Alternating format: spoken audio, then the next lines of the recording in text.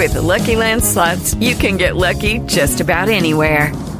This is your captain speaking. We've got clear runway and the weather's fine, but we're just going to circle up here a while and get lucky. No, nothing like that. It's just these cash prizes add up quick. So I suggest you sit back, keep your tray table upright, and start getting lucky. Play for free at LuckyLandSlots.com. Are you feeling lucky? No purchase necessary. Void where prohibited by law. 18 plus terms and conditions apply. See website for details.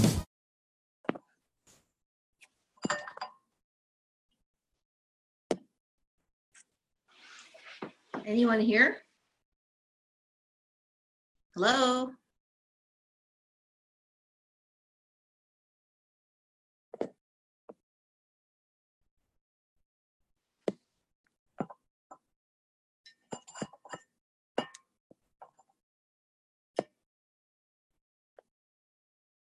Whoops.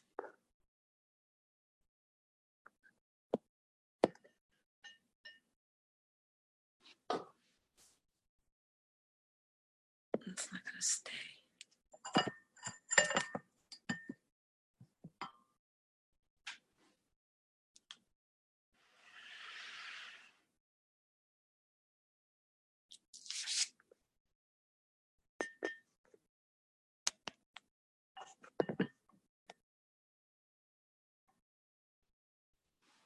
Hello?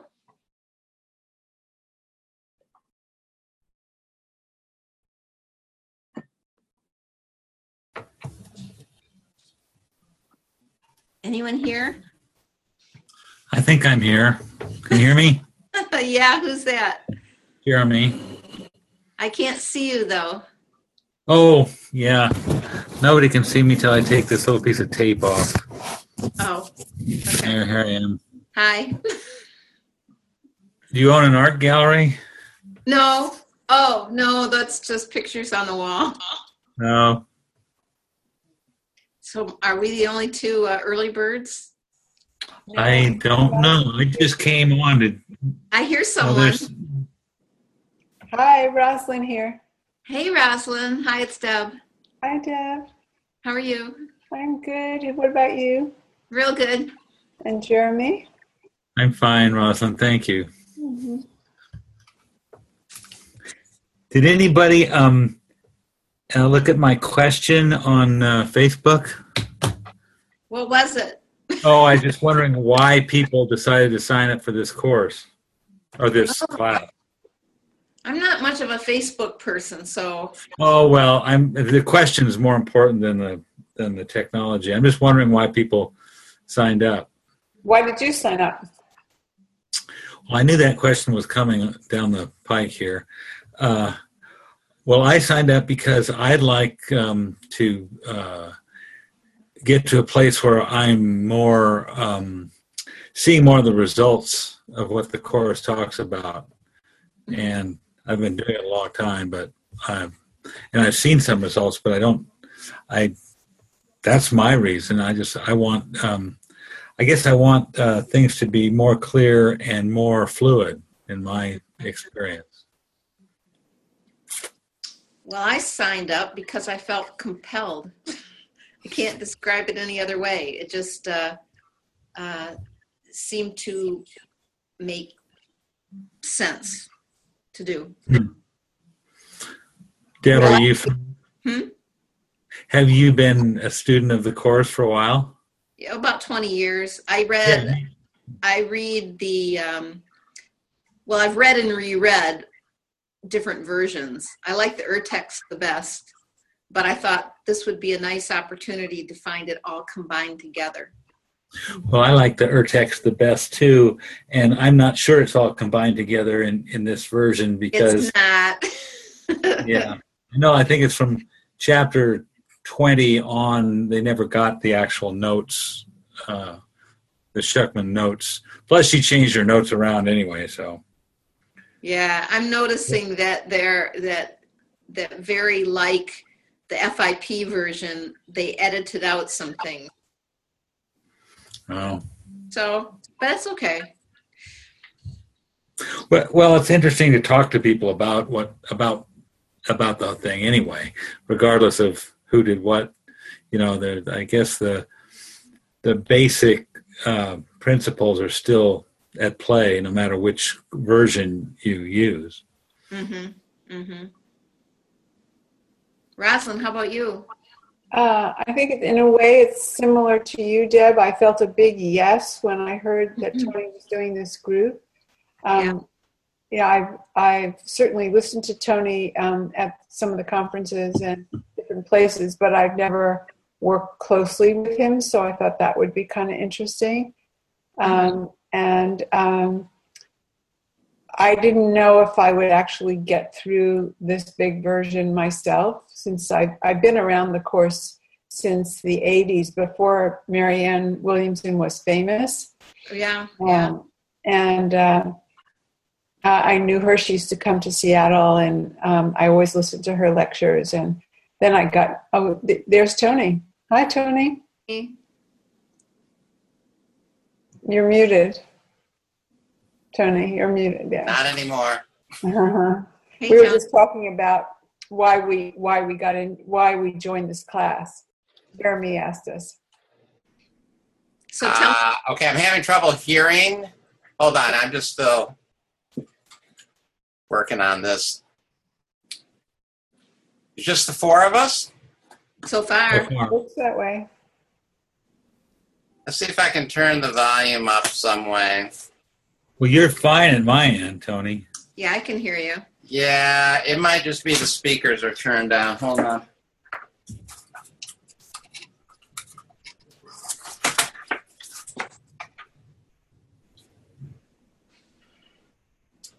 Here comes somebody. Yeah. It's Dawn. Dawn.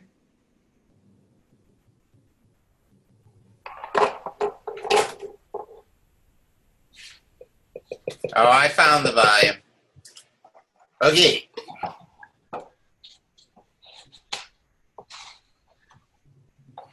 Hi, Dawn. Are you there? We can't hear you. You're muted.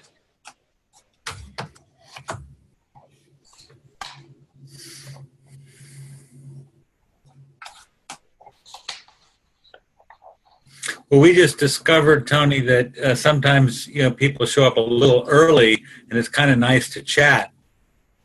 Yeah, the room is supposed to open up automatically a half hour before the class. That's how we scheduled it. So you could come here. Hi, Dawn. Hi, Dawn. You could come here a half hour early and chat. And actually, you can stay on a half hour later and chat as well. Hello, Kim. Hello, guys.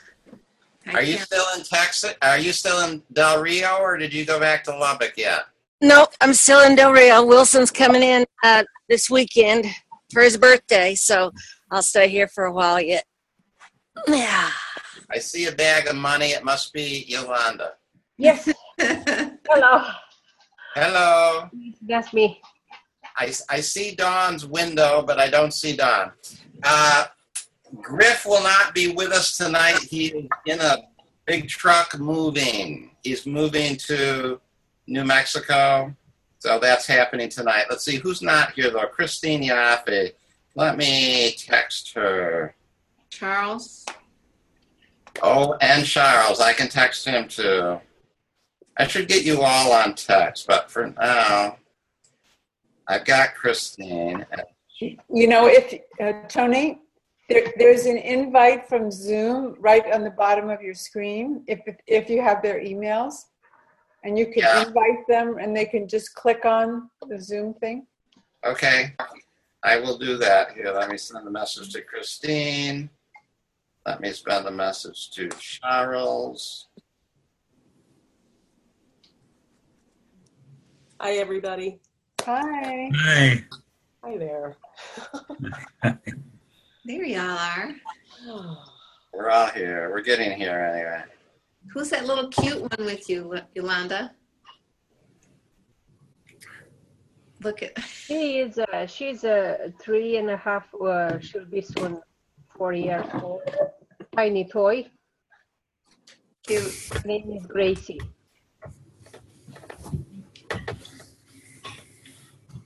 She likes to be in my jacket here all the time.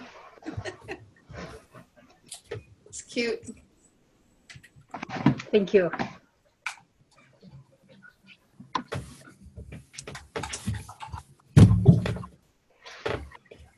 I have another one. His name is Teddy Bear. Is a cinnamon chow, and two different dogs, very small and very big. Okay, I'm going to send a quick email to the class just to remind them. I should have thought of that earlier.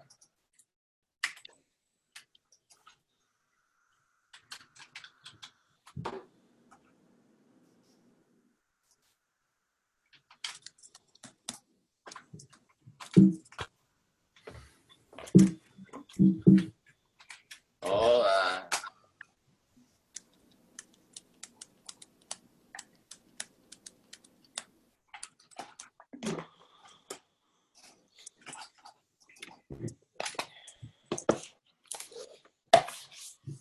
There's Charles. Hi, Charles. Oh, we got Charles. Mm-hmm.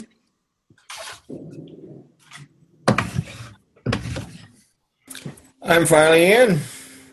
Hello.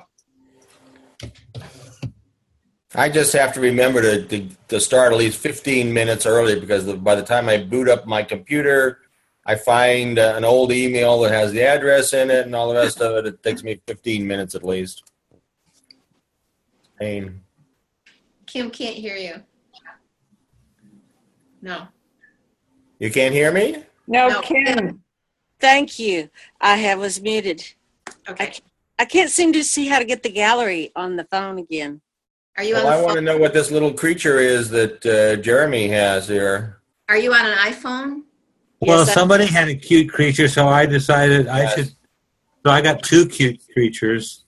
They're actually, they don't animate. They do what I tell them. Well, this one animates if I. Tony, I think we need a special prayer tonight because Trump just launched 50 Tomahawk missiles towards Syria about 5 minutes ago. Like, what's there to blow up over there? I thought they'd already done it. That may have been a cruel. They're going toward the Syrian air bases, supposedly. Kim, Yes, Deb, what I do? swipe with your finger from right to left or left to right, and you'll get the gallery. Thank you. I got it. Okay. 4 of us. And Yeah. And swipe again, you'll get the next 4. Oh. But I can't get everybody at once. No, Okay. you can get 4. Okay, why don't we, let's all start with an opening prayer. Let's bring our attention and our awareness within. So, yeah, let's just send light and love to everyone involved, to Syria, to the people in Syria, to everyone in government, to our leaders. That's just for a few minutes. Just let go of our judgments of all of them and just bless them and affirm that they have as much of connection to the Holy Spirit and to the divine as we all do, as everyone has. And we just see the Holy Spirit working in everybody's minds, because that's what we want to strengthen for sure. We want to strengthen everybody's connection to the Holy Spirit.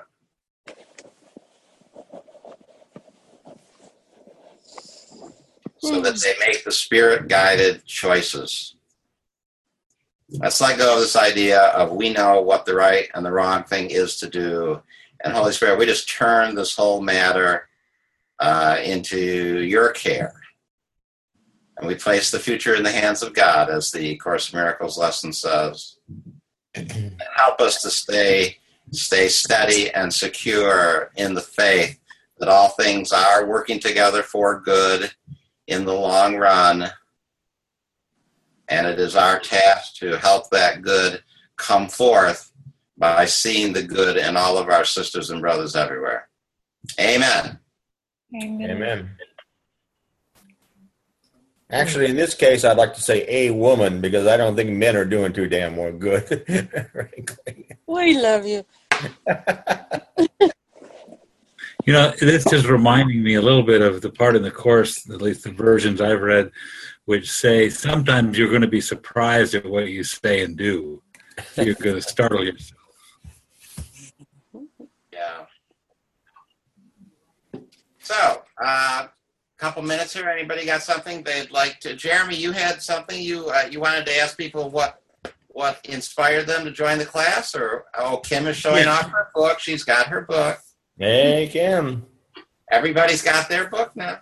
Yep. Part of an exercise program. Who would like to answer? So, Jeremy, what is your question?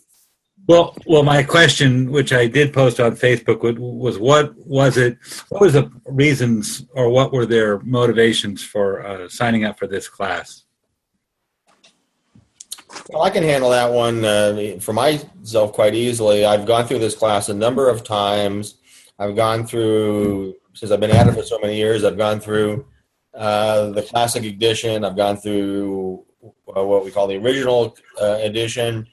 And I just thought, well, I continue, and I go through Way of Mastery. I go through Course of Love. I just want to do anything I can to get closer to God and to understand better what my role is for what God wants me to do. And so, to me, being able to read the footnotes, as frustrating as they are, I thought, well, maybe there's something here for me to learn. And so I signed up. Besides, I love to harass Tony, so. Did you have to pay extra to do that? Yeah, sure. Within reason, but within reason. But it's a pretty broad. That's pretty broad. Anybody else like to answer Jeremy's question? What prompted you to join this class in particular? Well, Rosalind and I were both saying we felt compelled. Compelled? We both had a big yes when we heard your announcement. Yep. As well did I. Yes, I did too. And I was really interested, Jeremy, in actually reading the notes that were transcribed by Helen. Yeah. I had heard that it was also more personal, and I was interested in all that personal information. Yeah, I will say that, for me, I can answer the question of why I wanted to read this particular edition. For one, I've known Robert Perry for, probably almost 30 years or 30 years. I was communicating with him quite a bit when the earlier editions came to light in 99 and 2000. And he wrote an article for our publication, Miracles Monthly, early on when the new editions were just surfacing and everybody was trying to make sense of what was going on. And it was startling and confusing, but interesting and revealing. And there was, anyway, he wrote an article that actually it's still on the CMC website, comparing and contrasting the edits. And in that article, I think at the end of the article, and then also in subsequent conversations I had with him right at that time, he said he was really coming to the conclusion that an entirely new edit needed to be done. So that was like in 2001. So I've known that he has had this idea for a real long time, that he really felt that it was necessary. I didn't know that he was actually doing it. I wonder, he did tell me once, maybe 8 years ago or something, that he had done one chapter and he found it kind of remarkable. But that's the last I heard about it. And then I lose sight, or I lose communication. Not lose it. I mean, we go in and out of communication. We don't have reasons to communicate, but for a year or two or so. But then every once in a while we reconnect. But I think it was last October or November, he sent me this like abridged version and told me that this is indeed what he'd been doing and that he would really like some feedback. So, I have always known Robert to be an impeccable scholar and a man of very high integrity, I believe, even though, people will challenge everybody. And a civilized, cultured man. Actually, years ago, I called him a gentleman and a scholar, and I said, and I really mean it with you. I go, you really are a gentleman and a scholar. And so I really wanted to read what Robert had done, and is maybe as a little bit flawed as it might be. I certainly don't mind a little. I think they're all flawed in some way. All the different edits, and there's pluses and minuses with all the edits. I take that as a given, but I just knew that I would want to read it, and the best way for me to read it. First of all, I don't want to read it alone. That's kind of boring, and I don't get as much. So I'd rather read it with a group. So I said, well, the best way for me to do that is to have a class. So I started lobbying the board of directors to let us do a class. And since we had started to embrace this Zoom technology, we were using it for something else. And I just think it's sort of the future. I said, let's let it be our first class using Zoom. Let's just do a Zoom class. Let's see everybody. We can do this now. So they did. So here we are. So where is Christine? I do not know. I texted her just now. I probably should have sent an email and a text to everybody yesterday, but oh no, this is you. I'm trying to get in. That is a help because I had to go back through my old emails to find the link. After I logged on, it came through the email the link again. So yeah, it does help. I got to make a note to myself that sometime on Thursday we need to send the link out to everybody again. So I don't know. I do know that Griff is moving. He's in a truck moving. I took the original email with the link and put it in a special folder, so it's always there. Yeah, I put it in my notes so I could find it easily. Okay. Yeah. Yeah, I need to do that too. Me too. So Tony, before we start reading, I was thinking a lot about the edits and about the different versions. And I remember reading in the Urtext, there was the special message that Jesus gave to Helen in 1975, in which he talked about how he was going to direct very carefully the unfolding of the course and how it would roll out and that there wouldn't be any mistakes in how it was done. And it made me realize, there was a time when I was, I couldn't believe that the FIP version had so much left out of it when the Urtext made things so much clearer. And even now, there are some things out of this version that that are in the Urtext that don't show up. But I think it's all done according to the way it was supposed to be done. Yeah, I believe that. Actually, there's a lot going on about this right now. I don't have a lot of time. I had a talk with Gloria Wapnick today. There's something in the mix right now about what we're trying to arrange is that all the original documents get professionally scanned and then put up publicly available on the internet. And I've talked to Judy Scutch about that, and I've talked to and today I finally got through to Gloria Wapnick. So that's all progressing. So actually, and then I talked to somebody else who's involved with this project, and he said exactly the same thing that you're saying, that when you see it from a perspective of many years and you see how it's all unfolding, you begin to see that it is all actually working exactly as it needed to work. I actually think I'm beginning to realize now that Helen and Bill and Ken and working with Jesus got the best book possible out when they got it out. their egos, whatever was going on. They wasn't going to allow them to, this book wouldn't have made it to press. Well, and consider the time in which it was released also. Right.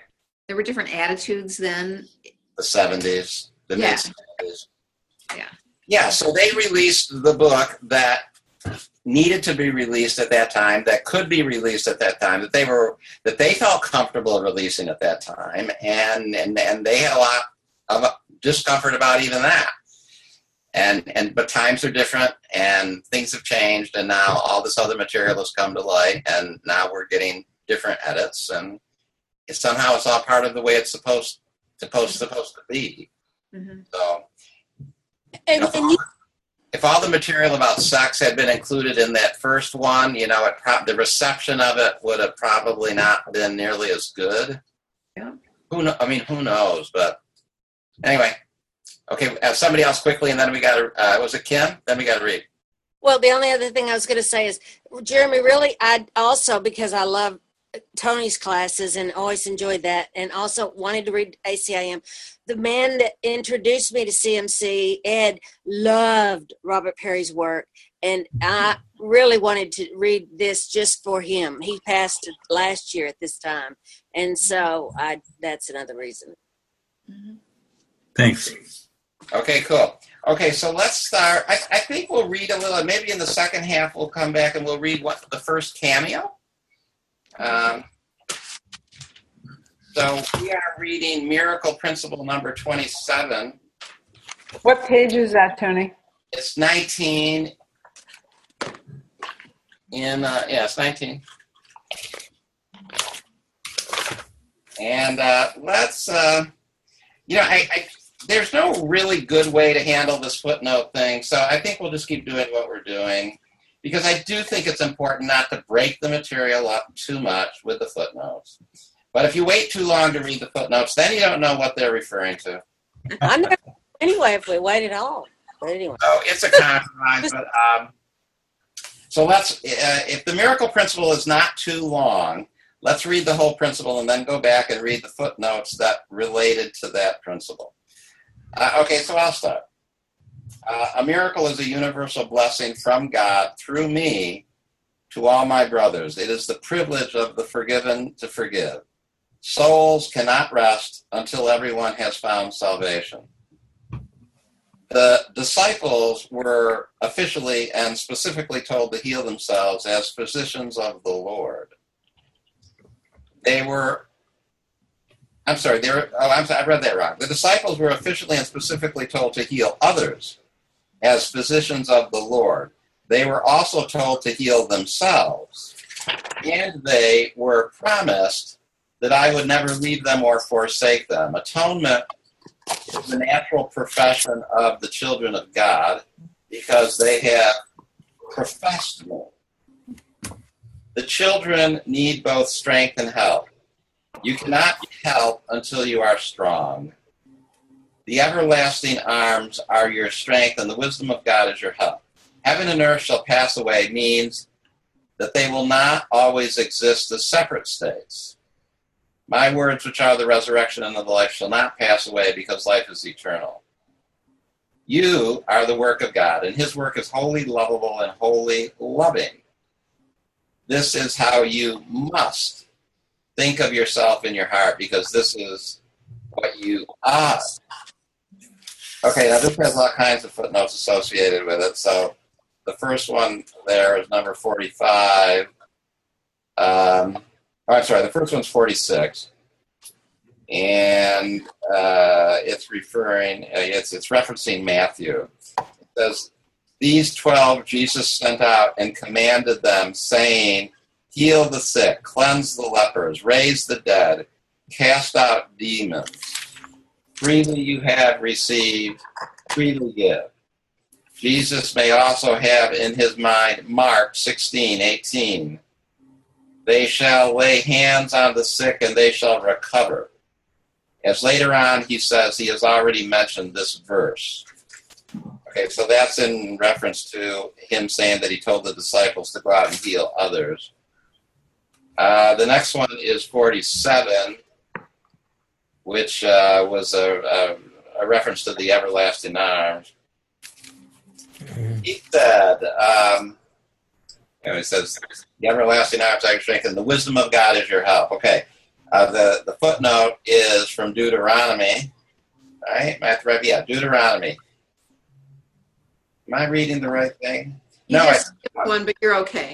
I skipped one. Oh, okay, so it's clunky. Okay, I skipped one, 47, which was right at the top of the page. I will never leave them or forsake them, 47. That's from John 14:18. I will not leave you desolate.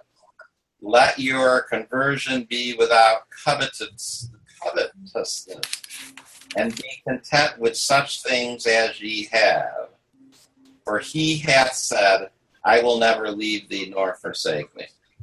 Okay, so now we go to the Deuteronomy one where he says, because life is eternal. And in Deuteronomy 33:27, it says, the eternal God is thy refuge, and underneath thee are the everlasting arms. Okay, that's that one. Then we have number 49, which is Mark 13:31. Heaven and earth shall pass away, but my word shall not pass away. John 11:25. I am the resurrection and the life. Who believes in me, though he die, yet he shall live. In the above course passage, rather than Jesus being the resurrection and the life, his word, his teaching is. Okay. Then there is 50, which is in paragraph 5. This is how you must think of yourself in your heart. Okay, Proverbs 23:7. For as he thinketh in his heart, so is he. The course reverses cause and effect here. Instead of how you think of yourself dictating what you are needs to dictate how you think of yourself. And then 51 is a reference to a cameo. Okay, so let's read one more before we comment. Okay, it's 7 paragraphs, but I think it's a little better if one person reads a little bit more. So, Rosalind, how about you reading all of 28 and then all of the footnotes that relate to it? Okay. Miracles are a means of organizing different levels of awareness. Miracles come from the below conscious, subconscious level. Revelations come from the above conscious, superconscious level. The conscious level is in between and reacts to either subconscious or superconscious impulses in various ratios. Freud was right about this basic classification, but wrong about the names. He was also right that the content of consciousness is fleeting. Consciousness is the level which engages the world and is capable of responding both to external and internal impulses. Having no impulses from itself and being primarily a mechanism for inducing a response, it can be very wrong. For example, if the identification is with the body, consciousness may distort superconscious impulses by denying their source and seeking their impact in the orgasm. This is the result of mistaken identity. If you will look at the effects of revelation, you will see that there are some similarities in the experiential results, but hardly in the content. Revelations induce complete but temporary suspension of doubt and fear. They represent the original form of communication between God and his sons before the intrusion of fire and ice made this impossible. It should be noted that they involve an extremely personal sense of closeness to creation, which human beings try to find in sexual relationships. This confusion is responsible for the depression and fear which are often associated with sex. Sex frequently involves a lack of love, but revelation is purely a love experience. Physical closeness cannot achieve this. As was said before, the subconscious impulses properly induce miracles which are interpersonal and result in closeness to others. This can be misunderstood by a personally willful consciousness as an impulse towards sexual gratification.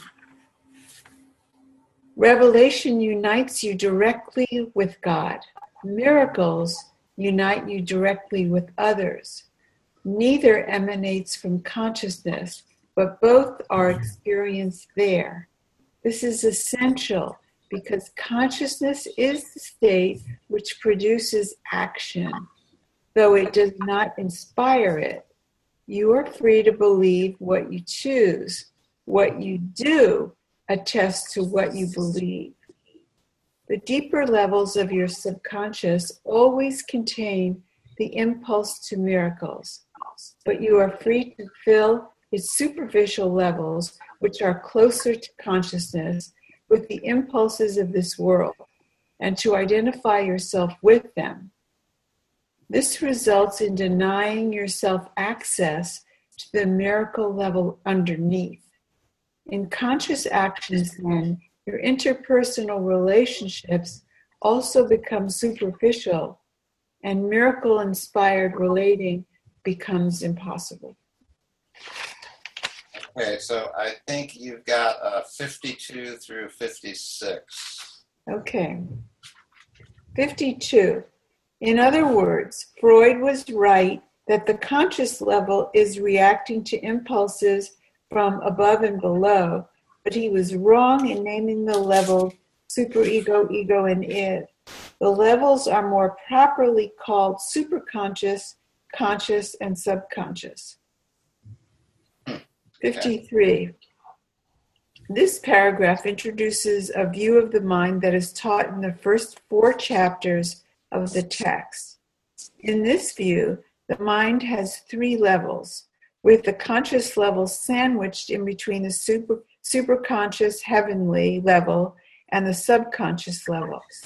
The subconscious level is then itself divided into 2 layers, a superficial layer filled with the impulses of the world, and a deeper layer filled with the impulse to do filled with the impulse to miracles. 54. This originally began, if you will look back at the description of the effects of revelation, this seems to refer to Helen's original description of her revelation. Quote, the impact of this was incredibly intense, like a great burst of unexpected clarity. It was briefly so compelling that it seemed as though there was nothing else at all. The whole world just disappeared. 55. This appears to be a reference to the 1920 Robert Frost poem, Fire and Ice, which on a literal level speculates on whether the world will end through burning or freezing. However, the poem identifies fire with desire and ice with hate, and is therefore really about the destructive power of desire and hate.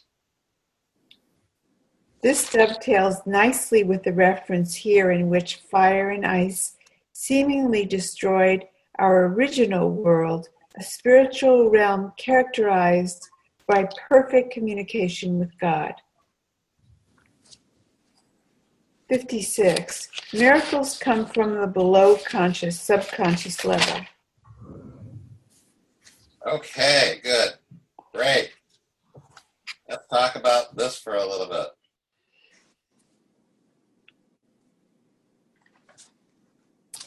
Well, I find this, unfortunately, this is an occasion where going back and forth bothers me, because I could have sworn in this principle there was the use of the term demons, but since we've gone back and forth, I can't find it again.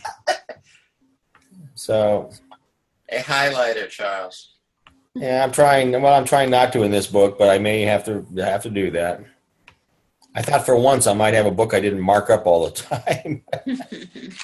I guess that's not going to happen. What did anybody else notice that word, the use of the word demon? No. Yes, it's there. Yeah.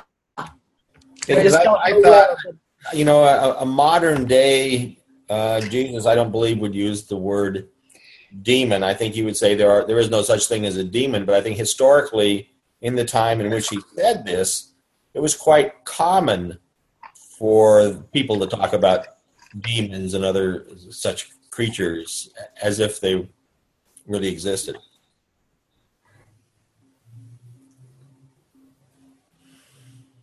Well, demons, where is the word? Because demons don't necessarily have to refer to a creature. It could simply Yeah, I know. I can't find it.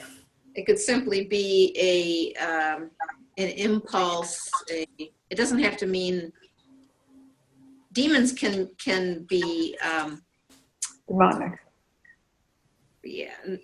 something other than a creature. Right. It can be a demon of the mind. There's dark places. Yeah. Right. Okay. I didn't find it, but Okay, getting back to what I said about why read this book and why I want to read this book and my respect for Robert Perry. Okay, so in 28, Miracle Principle 28, paragraph 4, where there is that reference to fire and ice, I would not have a clue what that would be referring to. I would have no clue that was referring to a 1920 Robert Frost poem. I mean, I just wouldn't have known. And Robert is the kind of scholar who would dig those things up, and then figure out how to tie it in. Because he says, well, in the Robert Frost poem, Fire and Ice deals with how this world will end, but in here, it seems to imply how we left heaven, left the spiritual realm. So, I mean, that's a pretty interesting, first of all, just to figure out what that reference was, and then his interpretation of it, we don't have to accept it as, it's just his interpretation. But it's interesting. I think Robert's interpretations are always worth thinking about. Speaking of scholarship, have you noticed that he's quoting from 3 or 4 different versions of the Bible? So you're getting the New King James Version and the King James Version and revised, Revised Standard Version? Revised Standard Version. Yeah, I did, but thanks for pointing that out. Yeah, you're right. He's finding the version of the Bible that most matches the passage. Yeah, that's interesting. Wording. I think Dawn wanted to say something. Go ahead. I just wanted to say that the reference to demons is in footnote 46. Oh, what's in the footnotes? On page 19. Oh, from Matthew, from Yeah. the New King James Version. The New King James Version. Yeah. Oh, I see, yeah. So you can rest, Charles. It wasn't something Jesus actually said. At least not to Helen. Well, I'm getting reminded of something from I think Joseph Hillman, who was a Jungian guy, and he uses the word daimon, I think, as an expression of what people call demon. I think it's historical. There's historical basis for it, and it basically means your essential nature that you need to nurture, or it won't be good. And that reminds me of the Gnostic saying, what you bring out of yourself will save you, and what you keep hidden in yourself will destroy you. Mm-hmm. Just my thought.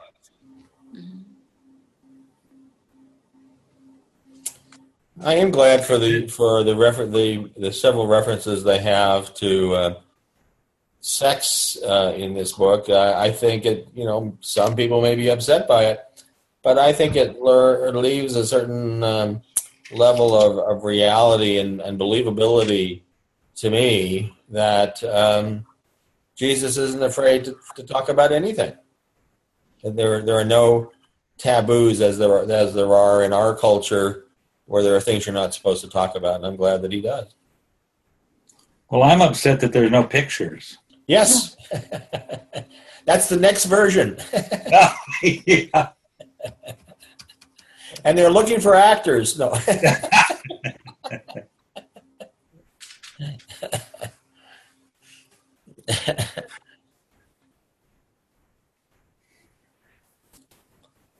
Anybody else, something here they'd like to talk about?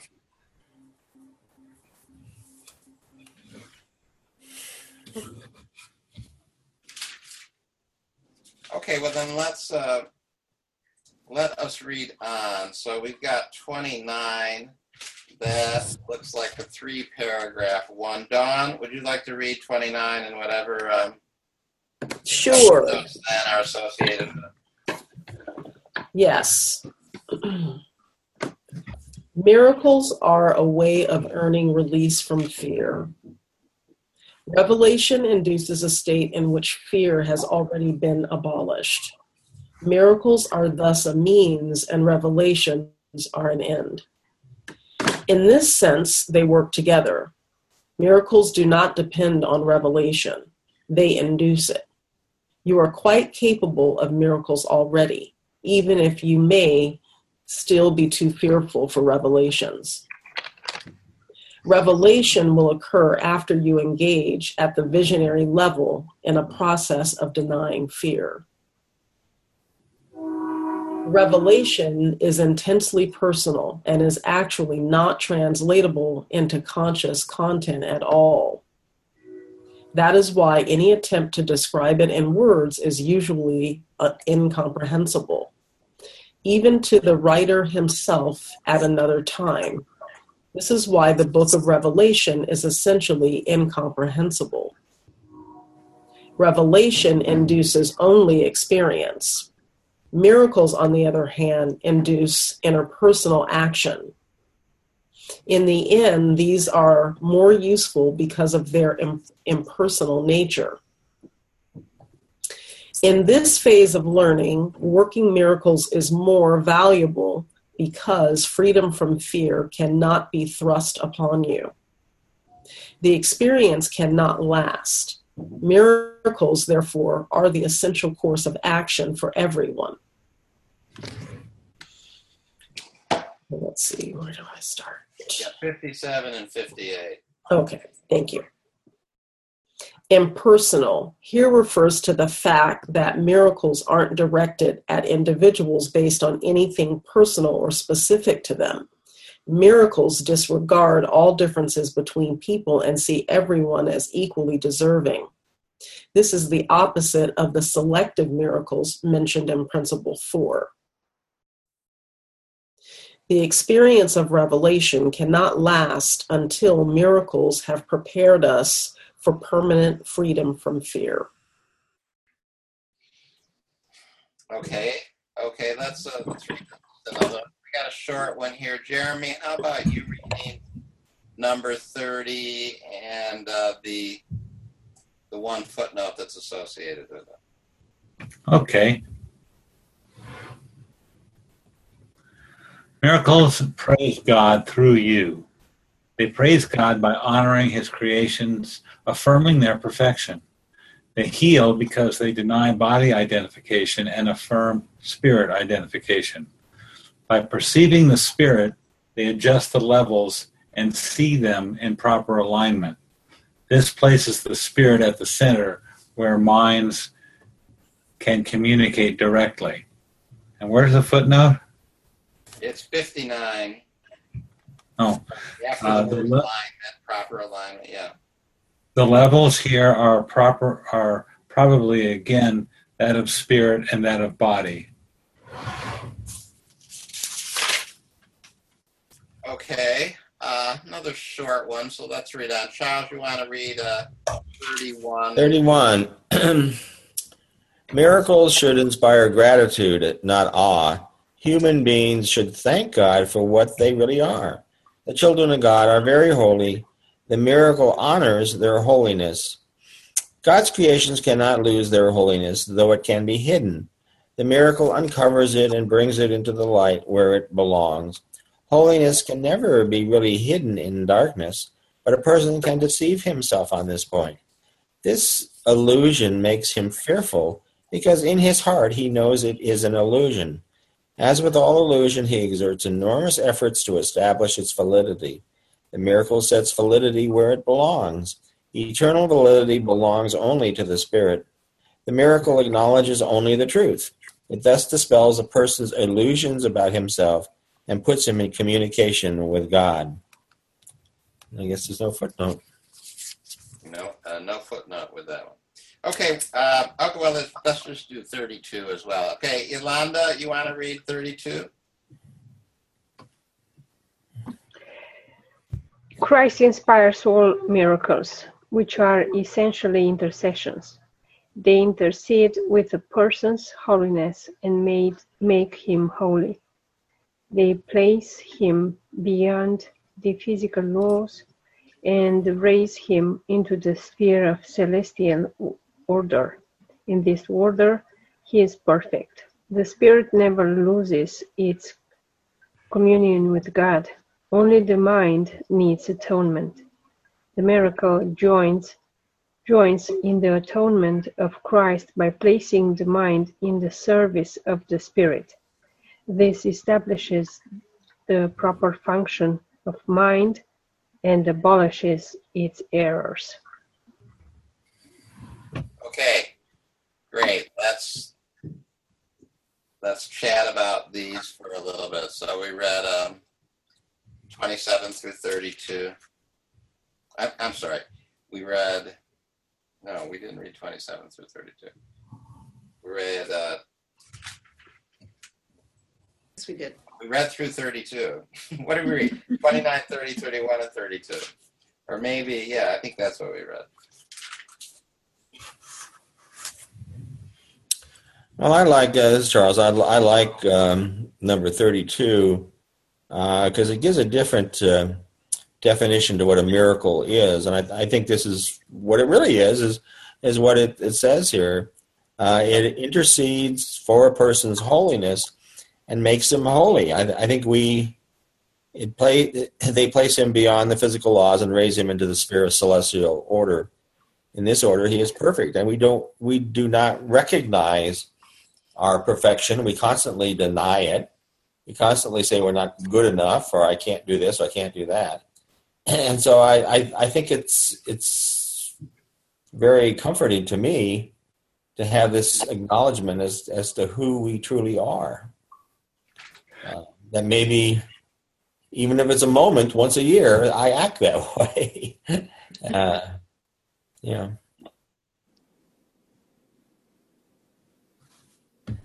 Okay, great.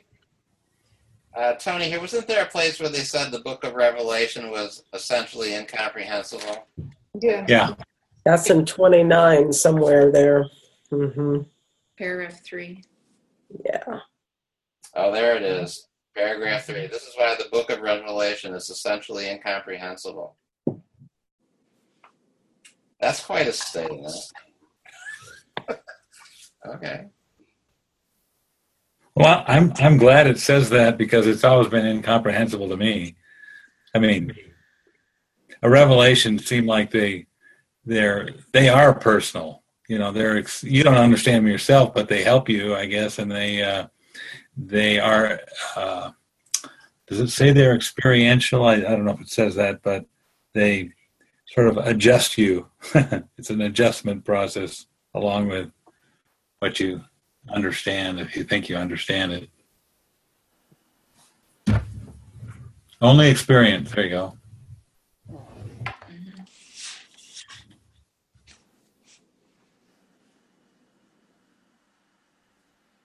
Somebody else care to share something? How about somebody we have not heard from?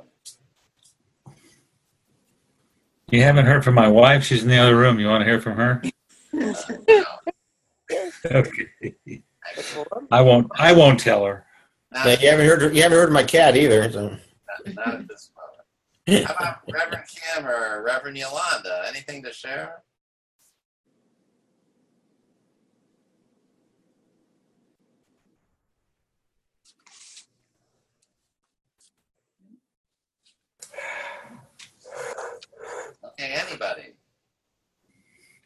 Well, I don't know what section it was from, but recently they talked about confusing the spiritual realm with, a personally willful person or whatever can confuse a spiritual impulse with a sexual impulse, a physical impulse.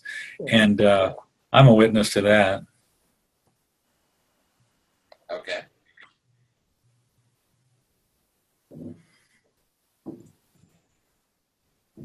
This is just a structural issue, but does anybody understand why, sometimes to stress things, they're in italics, but there's also these faint underlines every once in a while, too. Yeah, that's because in the text, those are the words that were capitalized by Helen. And they took out the capitalizations in this book, except for certain words referring to Jesus. They took all the rest of them out. But where she had emphasis in the text, or maybe her notes, it's underlined. And how does that differ from the ones that are italicized? Same thing. I think it's just where she underlined it in the text, or did a different emphasis on it. So they're delineated between these two different kinds of emphasis. Well, I don't know. Here, let's pick one. Revelation induces only experience. Well, if you're going to look at the text, remember it's different. Even the principles are different. Well, yeah, but I mean, it kind of tracks the pages. I've been tracking the pages. Okay. Oh, you are good. If you look at Miracle 29, in that very first sentence, Revelations induce a state in which fear has already been. So that's underlined. Yeah, already been is underlined. But I'll tell you, unless your glasses are really good, you wouldn't notice it. I haven't noticed it. It's a pretty faint underline, but it is. Yeah, it's pretty faint.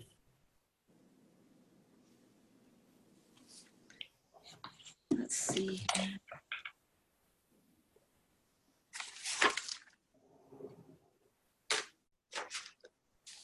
So, Deb, you're trying to distinguish the difference between what those little dotted underlines are and what the italics underlines are, what they designate.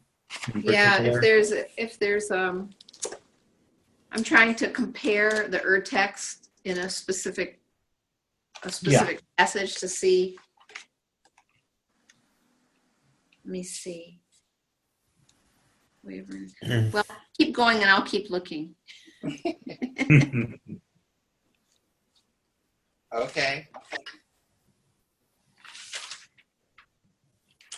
Well, this is Kim, and I will comment on Miracle 29, note number 4. I think it's very helpful to me to read Revelation induces only experience. Miracles, on the other hand, induce interpersonal action. And interpersonal, it takes two, for sure, going in on it. Okay, so I found that passage in the text. Okay. And in the text, only is in all capital letters, and action is in all capital letters. So those are the ones that are italicized. Okay, where are you? I'm on Miracle 29, on page 22, 29, and number 4. Oh, I got it. Okay. Now, what about the underline? What about the underlined ones? So in the underline, let me find an underline here. Here is a couple paragraphs earlier where it says Revelation induces a state in which fear has already been. Okay. That was 2 paragraphs before what you just found. Already been is in all caps in the text. So it sounds like it was a choice of the editors. Okay. It's a choice of the editor. So Robert is making some distinction between the ones that maybe he believes. I'm gonna ask him. Okay. I'll let you know next week. Also, for example, the do not already been and do not, which are underlined there in number 2. In the text, those are in all caps. They're in all caps. Yeah, but maybe they're different in the notes. I don't know. Okay, yeah, that could be. Oh, it could be that though, if you go back to page 1922 and keep going from there, where it starts to talk about emphasis, and I'm not sure, but there could be some information. I was just looking through the back to see, because they start talking about the different edits and the different versions, and then they talk about the footnotes and then emphasis, and there could be some information back there. Okay, and some of the appendices. Okay, I'm sure he'll tell me. Oh, yes, because it says in the text, Helen underlined all words that were emphasized by the voice she heard, resulting in a much greater number of emphasized words than is found in typical writing. So she clearly took care to get this right, at times underlining a word, then crossing out that underline, and then putting the emphasis back, either in her notes or when dictating the text to Bill. This emphasis can be extremely clarifying. So it goes on. Oh, I found it. Yeah. Yeah, I'll read it. There's a paragraph here. We therefore retain, it's on page 1923.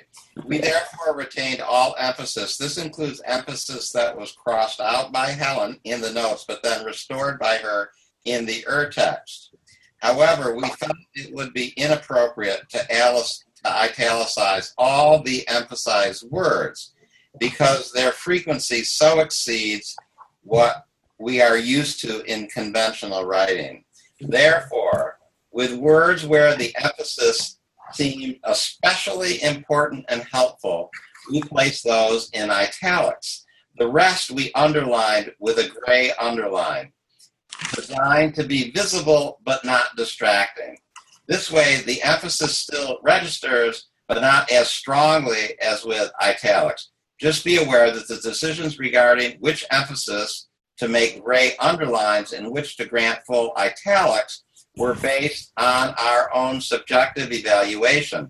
Our distinction between gray underlines and italics does not come from the original dictation itself. Yeah. Can I tell a very quick story about emphasis in the text? Sure. Well, okay, I because my eyesight's gotten so poor, I use a text-to-speech program.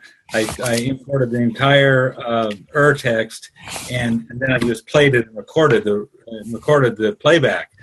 And the program had a couple of interpretations that it would do, like when the letters U.S. like us, if they're capitalized, it would read as United States of America.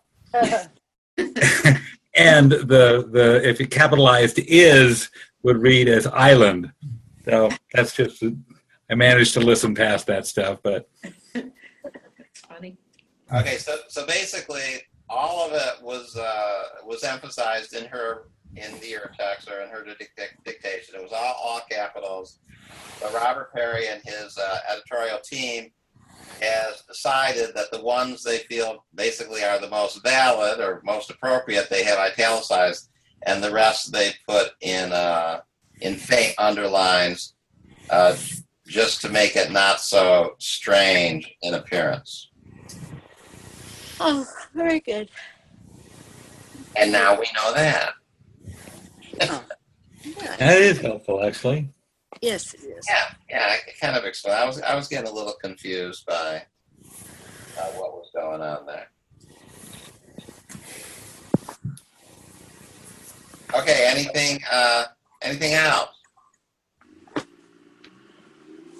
It's 10:30. Yeah, this is probably a good time for a break. So let's take a 12-minute break, and then when we come back, let's read one of the cameos, at least one of them. Cool. Okay. So call back, or I mean, you can do whatever you want. You can just turn the audio or the thing off and just go back to your computer and turn it back on at 42 after. There's a picture of Ed right there. That's a picture of a flower. Oh, that's where he's buried? Oh, no. I'm seeing Ed. I'll check. Oh, well. I guess it's showing different on mine. It shows me and Ed. That's a flower. Oh, that's in the yard. Okay.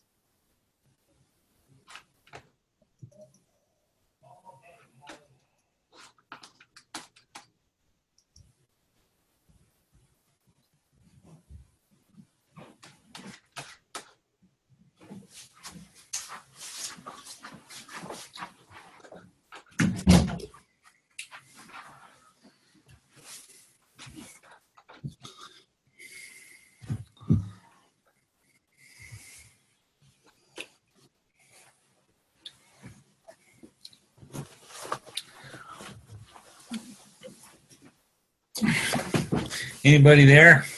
Yeah, I'm here. You know, I kind of find it interesting that the chorus, whatever version you read, emphasizes that spiritual development occurs more quickly through relationships than through just knowledge or through, kind of doing it yourself or just being with God and doing it with God. At least that's my interpretation of what I've read. And I think that's really true. It's much more challenging to try and put principles into action with with other people than just in your mind, Oh, yeah. I think A Course in Miracles is really, it says in the text that, the means that this course has given you, it's basically is holy relationships. Holy relationships is the means that we've been given to, and I think it says that right after a dissertation about meditation and how it's not necessary to have long periods of meditation. So it's almost countering sort of the conventional wisdom that a lot of meditation is really important to spiritual progress. at least in the course's view, I believe, relationships, just staying in relationships, and because we project all of our unfinished stuff, we project all of our stuff onto the other person. And then we have to not judge and forgive, and that's what heals it within us. And so that's a fast track. That's the fast track way. Yeah, that's the same interpretation I've thought of. Yeah.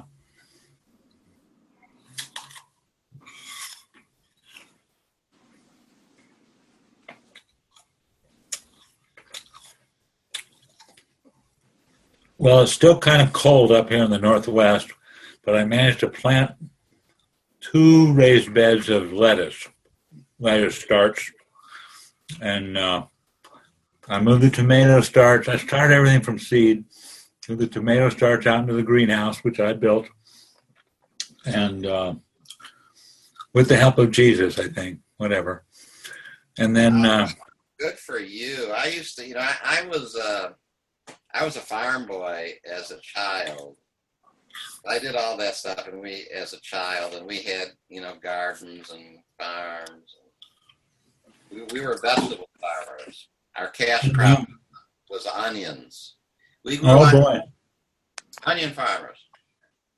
Well, that sounds like maybe you were up here in Washington, because there's a lot of onions in Washington. No, we were in upstate New York. Oh. I was an onion farmer in upstate New York. Well, I did. New York. I'm sorry? Where were you in upstate New York? Near Syracuse, kind of the middle of the state, near Syracuse, New York. I was born and raised in a little town called Canastota, New York. Oh, my family comes from Canajoharie, New York. Oh, yeah, I know of it. I don't know if I've ever actually been. Yeah. I lived in Ithaca, New York for 9 years before I moved to San Francisco. Are you Italian? Yeah. Oh, yeah, so sorry. Tony Ponticello. Huh? Okay. Tony Ponticello, yeah. Ours is Giovannoni. Oh, yeah. Galucci. Really? Nice Italian name. That's my mother's side. Yeah. Okay, we should be able to, the Cameo's kind of long, but okay, we should be able to read it.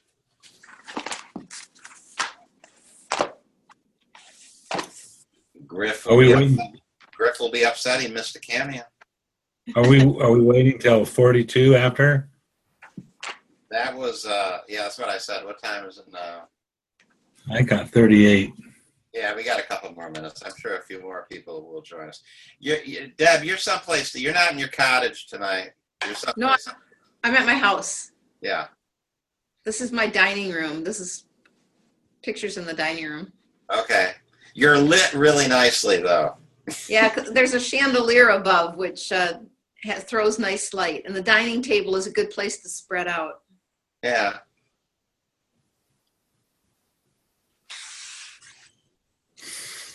Okay, here comes Rosalind. Rosalind, are you still in Florida?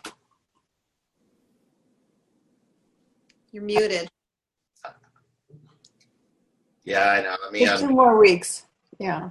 2 more weeks in Florida? Well, yeah, 2 more weeks in Florida, 1 week in Philadelphia, and then back to Seattle. Oh. Where in Florida are you? Marco Island. It's on the Gulf Coast. Yeah. Do you know it? What? Yeah, my mom is in Port Charlotte. I'm headed down there in a week and a half. Oh, I don't know where that is. Is that close? It's West Coast. West Coast. Okay. South of Sarasota. Okay. Yeah, I like Sarasota. We have about 80 degrees, 70 degrees. It's been nice. Yeah, it snowed here today. Oh. Oh, wow.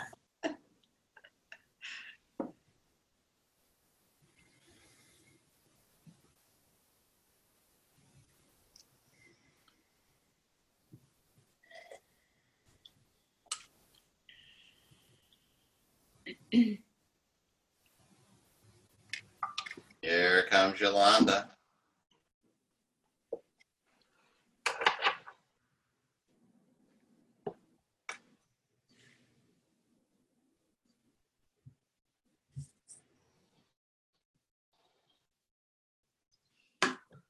We have an ordination here this Saturday night. We're getting ready for 5 people getting ordained. What's an ordination? What are your ordinations like? Well, Yolanda was in one, but they're different now because we're in a different, we don't have the facility. We used to do them in the facility.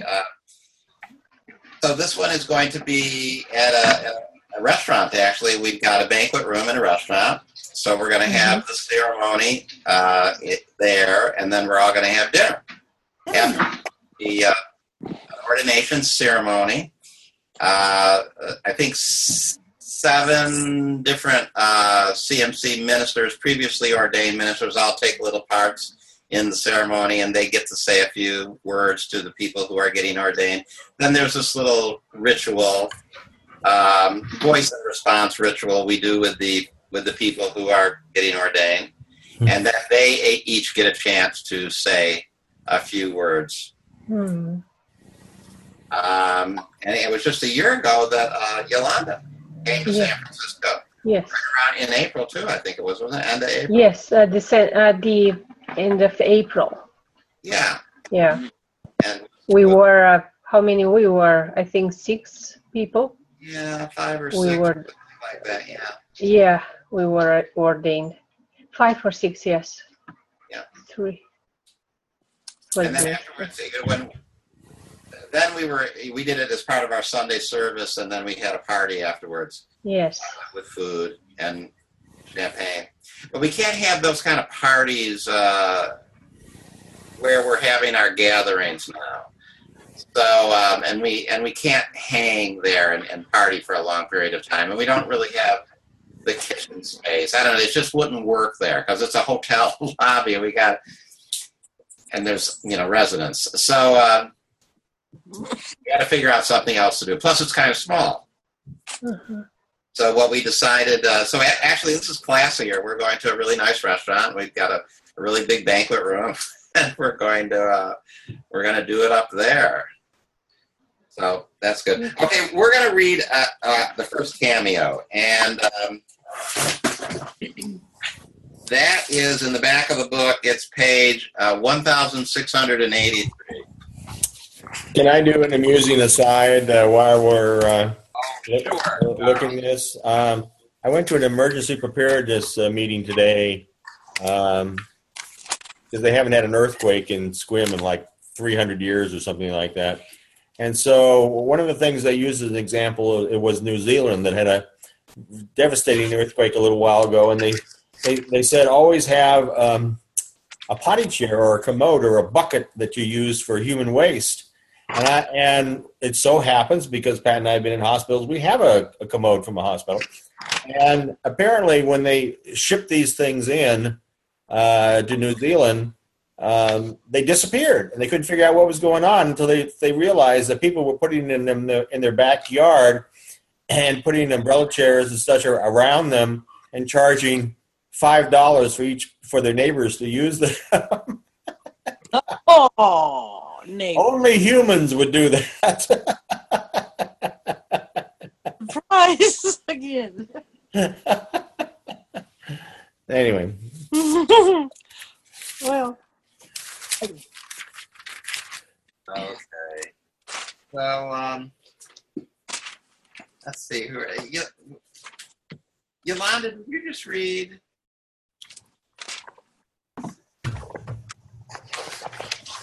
Yeah, I think Yolanda read 32. Yes. Okay, so, Kim, Reverend Kim, why don't you start? Let's see. So, I don't know. Is it, what cameo is it? One? It's not one. Let's do cameo 1. Okay. Read over onto the next page a bit until I tell you to stop. Okay. This is not a selfish gift.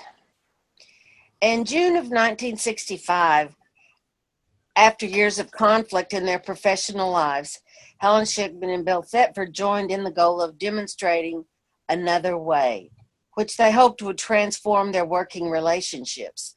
This triggered in Helen that summer a series of startling inner visions and paranormal experiences.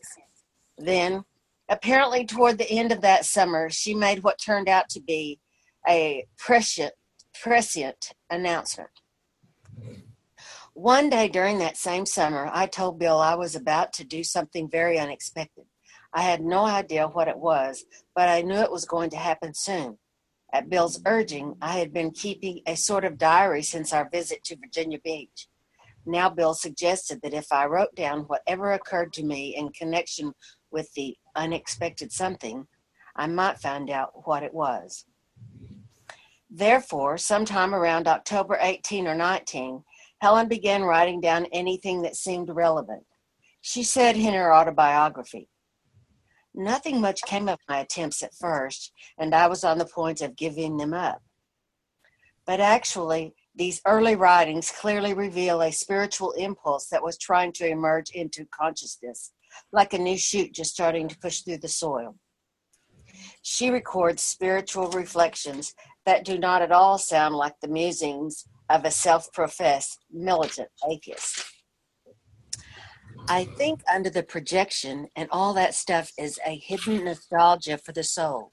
We want it back so we can identify with it because that is what we are really, and somewhere we know it. This AM, it occurred to me that I had no right to waste anything, money, clothes, or my own life, because thus everything has to be used right. It all has a place in the plan, and you must not throw gifts away. Okay, thank you. Deb, how about you read for a little while? It seems clear that these thoughts are coming from somewhere beyond Helen's conscious mind. Indeed, an insight she writes down regarding her tendency to forget names, it may be more a fear of involvement or interaction, is later identified by the course's author as coming from him. I emphasize again that your tendency to forget names is not hostility, but a fear of involvement or recognition. She records dreams with obvious spiritual content. In one account, she says, the crucifixion was a total rejection of the body by others, projection, and its destruction, which was really a purification. As a result, the soul could enter entirely into the temple, heal it, and use it only constructively. She also records prayers, including a long, impassioned prayer for Dave Diamond, a friend who is dying from brain cancer. This prayer is infused with ideas that will later appear in the course, as we can see in these excerpts. Dave, don't give in. You have a real mission. Don't lose your chance. Miracles are the natural law. Then I asked Christ to help Dave know he was there and to see him and know the truth so he could be free. Your spirit and mine can unite. And then two of us have come together in Christ's name. Jesus promised to be there, Dave. Your brain does not matter if you will understand life as Jesus did.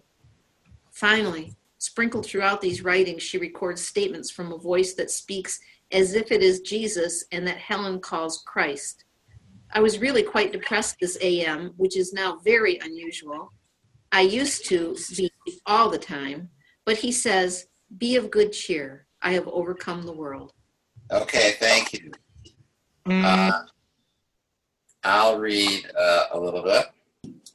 Then on October 20th, everything changed. The voice, which we will call by the name that it later gave itself, Jesus, went from showing up occasionally, brief statements, to delivering an extended discourse.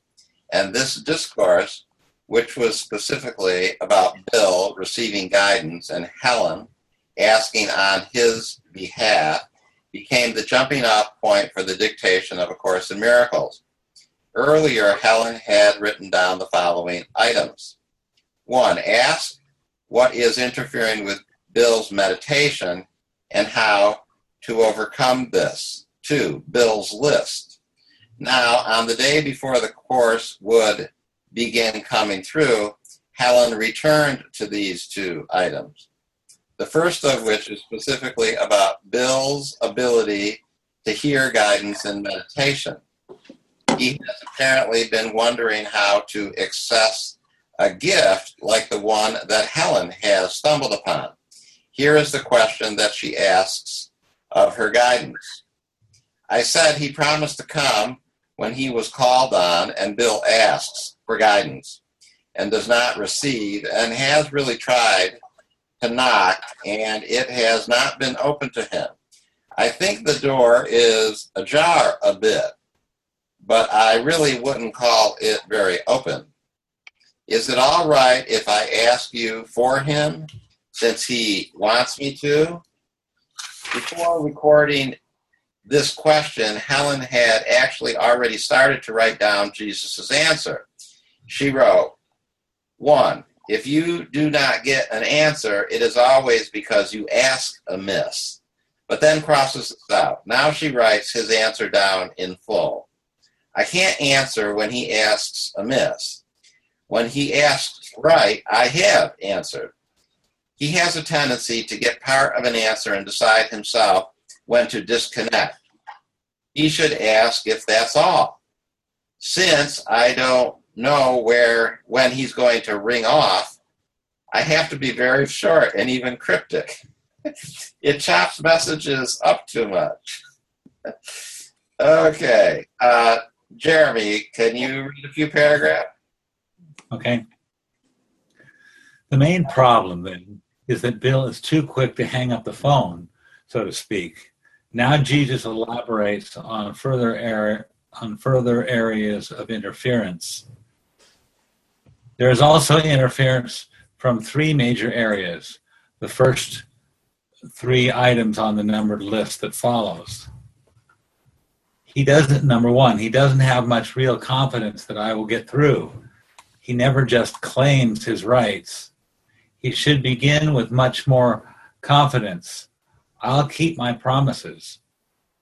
The writing now apparently switches to Helen speaking to Bill. But you do not act as if you really expect him to. This attitude of asking with confidence as if claiming a birthright is the same attitude encouraged in the workbook's instructions for listening for guidance. For example, quote, there is a message waiting for you.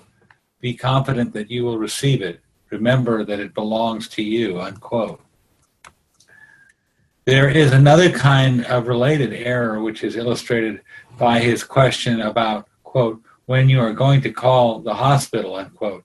It's not right to interfere just to check. It's selfish. But more than that, it makes things too personal, which always implies doubt. Okay. Let's try to read about half of this and then chat. Okay, Rosalind, can you read a little bit? Without knowing what the call to the hospital is about, it's hard to be sure what this means. Jesus mentions this situation later, saying, remember your slip about the effect on Neurological Institute and Bill's asking when you are going to call up? Whatever the details, Bill is being interfering and even selfish due to his own lack of trust. The implication may be that Bill's asking for inner guidance at times has the same quality. This might be a clarification of the earlier idea that Bill sometimes asks amiss. 3, he has to learn better concentration. His mind flits about too much for good communication.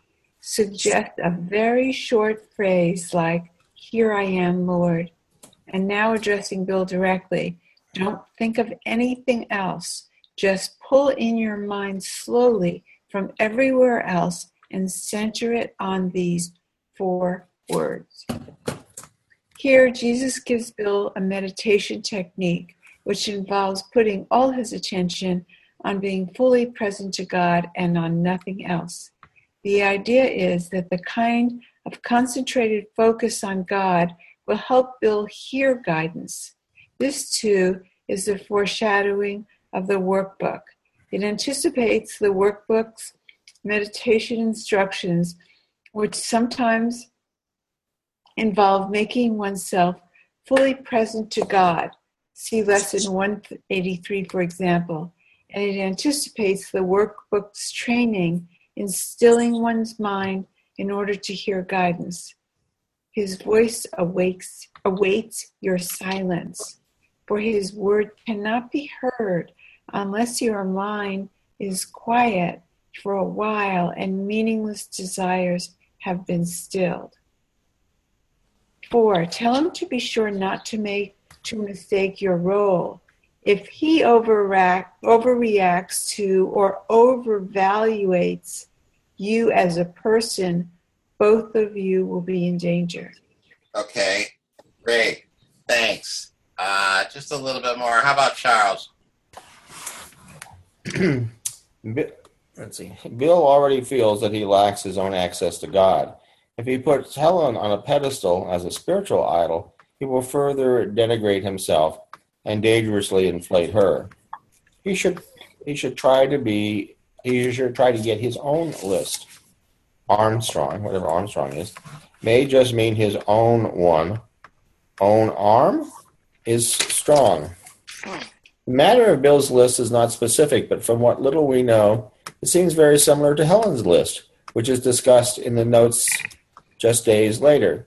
Her list is a list of people selected by guidance which have thrown away their chalice of atonement, their reconciliation with God, and who need Helen's help to get it back. She has been assigned, in other words, to hand them back their own choice. Helen's list, Bill's list, is also apparently a list of people, in that someone named Joe Armstrong is twice mentioned in connection with it. And like Helen's, it seems to be a list revealed by guidance in that Helen appears to be asking Jesus who was on Bill's list. However, rather than hearing the names of those on Bill's list, Helen gets a very different message. He should try to get his own list. The name Armstrong is then apparently turned into a pun in which Bill's arm is strong enough for him to get his own guidance. When it comes to guidance, in other words, Bill can rely on his own strength. He shouldn't be leaning so heavily on Helen. This somewhat curt guidance may sound quite definite, but it will soon be reversed. Jesus' discord on Bill's hearing ends at this point, and things take a dramatic turn.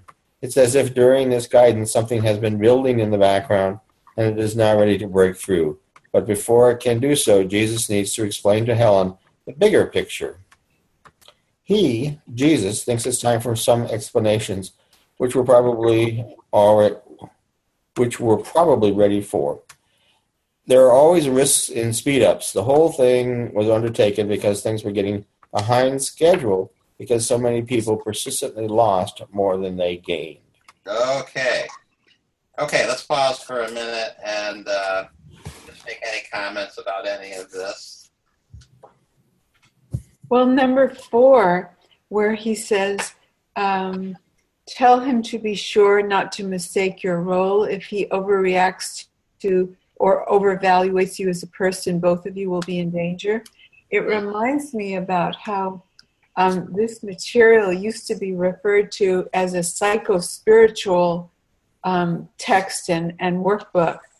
And I realize I haven't heard that in a long time, but the wisdom psychologically is just so brilliant in this text about human nature and how we think and how our feelings and just, I mean, that's so brilliant to know that if he overvaluates her, they're both in trouble. I mean, it's understanding human nature to a great depth. Mm-hmm. Does anybody hear it any longer referred to as a psycho-spiritual material? No. I will if you want me to. Marianne Williamson used to call it that all the time in every lecture, years and years ago. Yeah, I've heard that in a while.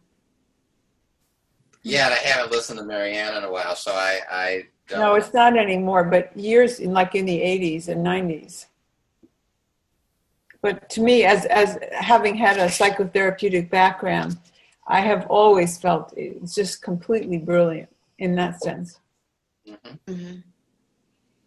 I was noticing, and maybe Tony, you know more about this, but I thought that Circle of Atonement kind of focuses on meditation, and I know that you were talking during the break about meditation practices, the course seems to be very clear that nothing that focuses on the body as a means of attaining the end result is necessary, even though there are paths that will lead to that can be followed in that respect. This course doesn't follow that, so that meditation per se isn't necessary and isn't maybe a quieting or a stilling of the mind. But I noticed that they seem to gravitate toward meditation practice. Is that, and maybe I'm remembering that from some of the books I've read from Roberts. I can't really speak to what the Circle of Atonement recommends or does not recommend. I know that, when you follow the workbook, many of the practices are pretty classic meditation practices. And it certainly does gradually work us up, and then sometimes asks us to spend 20 minutes and a half an hour doing things that one would classify as meditation. And I think the Circle is always pretty strongly focused on doing what the Course says to do. So, and that would be the text and the workbook. So I would assume they probably, since the workbook says that, probably focus on that, at least for their beginning students. I think the question would be then, what does somebody do after they've been through the workbook? And I don't know what the Circle actually recommends for that, but maybe somebody, I don't know, has anybody else here been a real student of the Circle of Atonement? Well, have some news? I can address that because Ed and I went to the Course House in Sedona and went to a Circle of Atonement meeting downtown the night before. But the next morning they always had a 10 o'clock class. And, in a circle, and they were going to discuss. And it was very, very, Greg Mackey led this one particular one I'm thinking of. And they were requesting, we're going to meditate now. There were probably 10, 12 of us and sitting in a circle in like a large living area, and Ed was right beside me, and Ed and Greg he went over it very carefully several times. We're gonna close our eyes and we will meditate. We're not gonna doze, we're just gonna close our be still. And the second Greg Mackey finished, Ed's head fell back and Ed went he was right beside me. I started cracking up, and everybody eventually did. It was just so. Ed didn't intend it. He didn't even know it was happening. We were all. It stopped the whole thing. But it was highly valued, and Ed. It was just. It was a miracle. So, it was beautiful. I think they probably have a little stronger focus on meditation because of the workbook practices. Mm-hmm. Although it was in Las Vegas when Greg Mackey gave one of the lectures in the breakout sessions, and as I recall, he did not speak of it at all, and that was just a year, going on 2 years ago. So, but I don't know, He was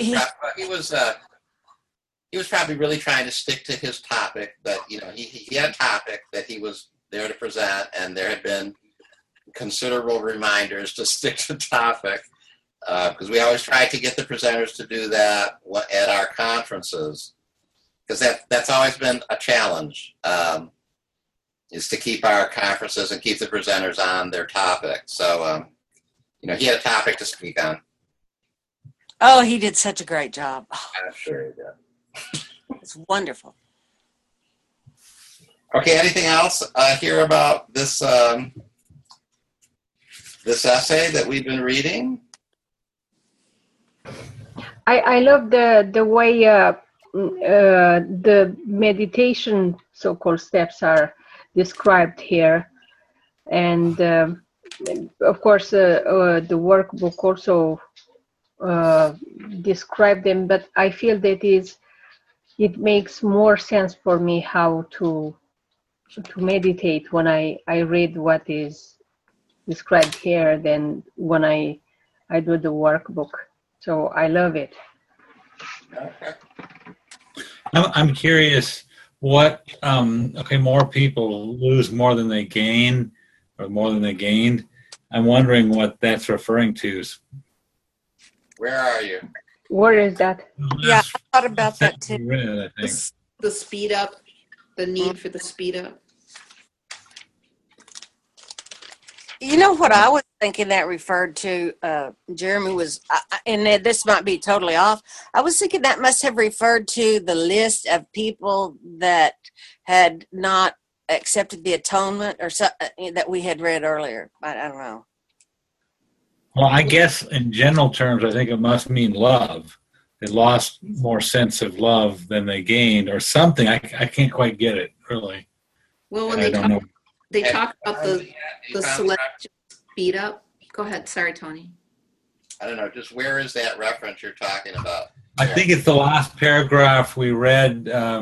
He, Jesus, thinks it's time for some explanations, which were probably it's ready. right. Yeah. It's the last thing that we read. Yeah. He just thinks it's time for some explanations, which we're probably ready for. There are always risks in speed-ups. The whole thing was undertaken because things were getting behind schedule, because so many people persistently lost more than they gained. Well, I guess I'm curious what they lost, and I'd like to see a copy of the schedule. Well,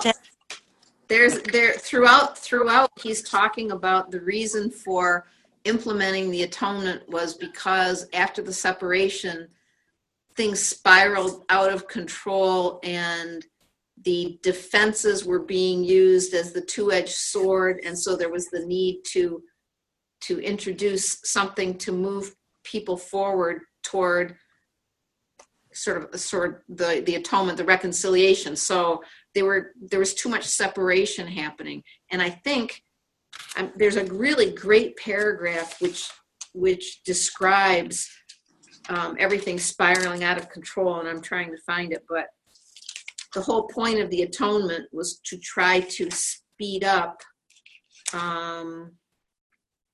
our evolution. Yeah. As a human race. Yeah. Back to reconciliation, where's that great paragraph? What's love got to do with it? Hey, Kim? What's love but a second-hand emotion? Oh, we're singing Tina Turner. I thought we should have a theme song for our group and all sing it together, and Tony said it wouldn't work because we're not synced up time-wise. So, but I still like the idea. Just have to. Okay, let us read on. Let's finish up reading the cameo here. So I think it's Charles read last. So Yolanda, if you would start reading, it's where Helen later in her autobiography. Helen later in her autobiography fleshed out the thoughts that rapidly entered her mind at this point. I was given a sort of mental explanation, though, in the form of a series of related thoughts that crossed my mind in rapid succession and made a reasonably coherent whole. According to this information, the world situation was worsening to an alarming degree. People all over the world were being called on to help and were making their individual contribution as part of an overall prearranged plan. I had apparently agreed to take down a course in miracles as it would be given me. The voice was feeling its part in the agreement, as I would fulfill mine. I would be using abilities I had developed very long ago and which I was not really ready to use again. Because of the acute emergency, however, the usual slow evolutionary process was being bypassed in what might be described as a quote, celestial speed up, unquote. I would sense the urgency that lay behind this quote, explanation, unquote. Whatever I might think would be, whatever I might think about its content. The feeling was conveyed to me that time was running out. Somebody else can read. I have to mute the. Okay. Okay. Hey, Tony. Yeah. And I found the paragraph I was looking for, and if people are interested, if we could turn to page 74 and look at paragraph 3. Hold on a second. Let me mark my placer so I know where we are when we come back. 74. And okay, look hold on. Okay, I'm getting there. Give people just a moment to get it. Okay. Would you like to read it? Okay, I'll read. The atonement actually began long before the resurrection. Many souls offered their efforts on behalf of the separated ones, but they could not withstand the strength of the attack and had to be brought back. Angels came too, but their protection was not enough because the separated ones were not interested in peace. They had already split themselves, were bent on dividing rather than reintegrating. The levels they introduced into themselves turned against each other, and they, in turn, turned against one another. They established differences, divisions, cleavages, dispersion, and all the other concepts related to the increasing splits they produced. Not being in their right minds, they turned their defenses from protection to assault and acted literally insanely. It was essential to introduce a split-proof device, which could be used only to heal if it was used at all. Yeah. Yeah, that paragraph has always been fascinating, and that paragraph pretty much in that form is in the original edition too. And I remember, I just have a strange memory about those ideas because years ago, many years ago, and I just talked to Gloria Wapnick today, so that's kind of strange that it brought up. But many years ago, like 30-some years ago, I went to an all-day workshop with Ken and Gloria Wapnick, and Gloria was talking about I don't know what you want to call it, some guidance she had, some inspiration she had, and she basically was talking about this how souls came to help the separated ones and they couldn't, and the angels came and they couldn't, and it was sort of fascinating, and but we had it was like, I don't want to say it was put out like her personal revelation. Yeah. It was sort of put out like her personal guidance, and then it was sort of interesting, and then years later, then I read it in the material that none of us had at that time. So, but there it is. Yeah, this sort of battle between the separated ones and the angels. It's sort of an interesting little idea, but. Yeah, anyway, there it is. Jeremy? Well, it seems like a couple of things are being said here, and one of them confused me. One is that, in the text that was read, that, it's sort of like a willful act of to be separate. That's one thing, and that's not too hard to get. But then there's this idea of it's going to become too late to resolve that is sort of startling to me, because while I think in my mind, well, it may be taking a heck of a long time. Is it ever going to be too late? Because that's the way it reads. I can't remember the words now, but something like they had to do the speed up, otherwise it would be too late or something. Did that register with anyone else? I always get it isn't so much that they had to do the speed up, otherwise it would be too late and it would never happen. I get that they had to do the speed up because otherwise just too much suffering was going on. I didn't ever get that it was never inevitable. It's always inevitable. It always seems inevitable that we will eventually heal. But it's just like they're trying to prevent us from just suffering way more than we need to. That's more the sense I got from it. But anyway, I want to make sure that we finish reading this Cameo. So if we could return back to the Cameo so that we can finish reading Cameo number 1. And we are on page 1689. Thank you, dear. And what's that, dear? Yeah, it would be Kim, yeah. Oh, okay, great. Yolanda just read. So it would be Kim. Okay. And read a bit, I'll tell you when to stop. now, where do I start? Stop or? No, on page 1689 where it says, finally, it is clear. Okay. Finally, it is clear what has been happening to Helen. Before her birth, she had agreed to enter this life in order to play her part in a global plan to restore humanity's forward progress. And this agreement, after slumbering for decades, has at last stirred to life. Receiving this information is a turning point, but instead of the process now rolling forward, things come to a grinding halt. Helen now writes this message from Jesus in large letters in the center of the page. Stop. Clearly, something has temporarily gone wrong. This leads Helen to offer to tear it all up. I'll tear it up if you want. No, maybe tomorrow. Now, just write this. Remember your slip about effect on Neurological Institute and his, Bill's, asking when you were going to call up. Without more context, this is a very opaque comment. It is obviously another reference to Bill's questions. When are you going to call the hospital? But more than that, we cannot say. Now Helen writes an even more emphatic message from Jesus.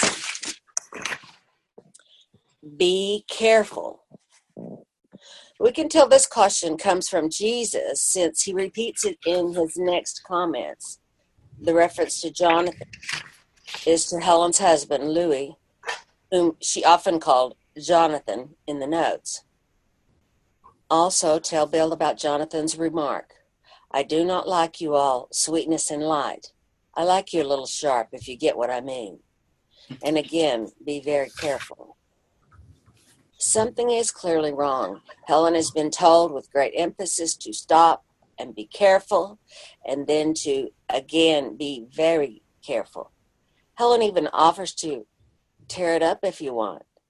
The overall implication seems to be that Helen is in danger of proceeding inappropriately. But in what way? Okay, great. Thank you. Deb, if you would read for a bit. To understand this, we have to look at the major temptation Helen had faced up to this point. In the summer, she had discovered that she had psychic abilities. About this, she reported, I was actually becoming rather proud of the acquisition of such dramatic abilities, and I even caught brief glimpses of fantasies of power and prestige crossing the back of my mind. This was the major obstacle she had faced in the run-up to the course, her ego being inflated by her newfound abilities. This obstacle was shifted by two pivotal experiences, both of which Helen marked as crucial turning points in accepting her function. In the first, she had a psychic vision of a church she was sure that she and Bill would see when visiting the Mayo Clinic in Minnesota. This, however, turned out to be a useless application of her abilities, as Bill discovered that the church existed, but had been razed long ago to make way for the clinic itself. The true use of her abilities came out on the way home, when she was able to intuitively feel waves and waves of misery going through a young woman in the airport. This far more practical use of Helen's psychic abilities enabled her and Bill to render critical service to this woman at a turning point in her life. The Mayo Clinic experience was followed by, and apparently led to, an inner vision in which she discovered an ancient scroll on the floor of a cave. As she unrolled the scroll, she saw that the center panel said simply, "God is." Opening the scroll further, she saw tiny letters begin to emerge on the right and left panels.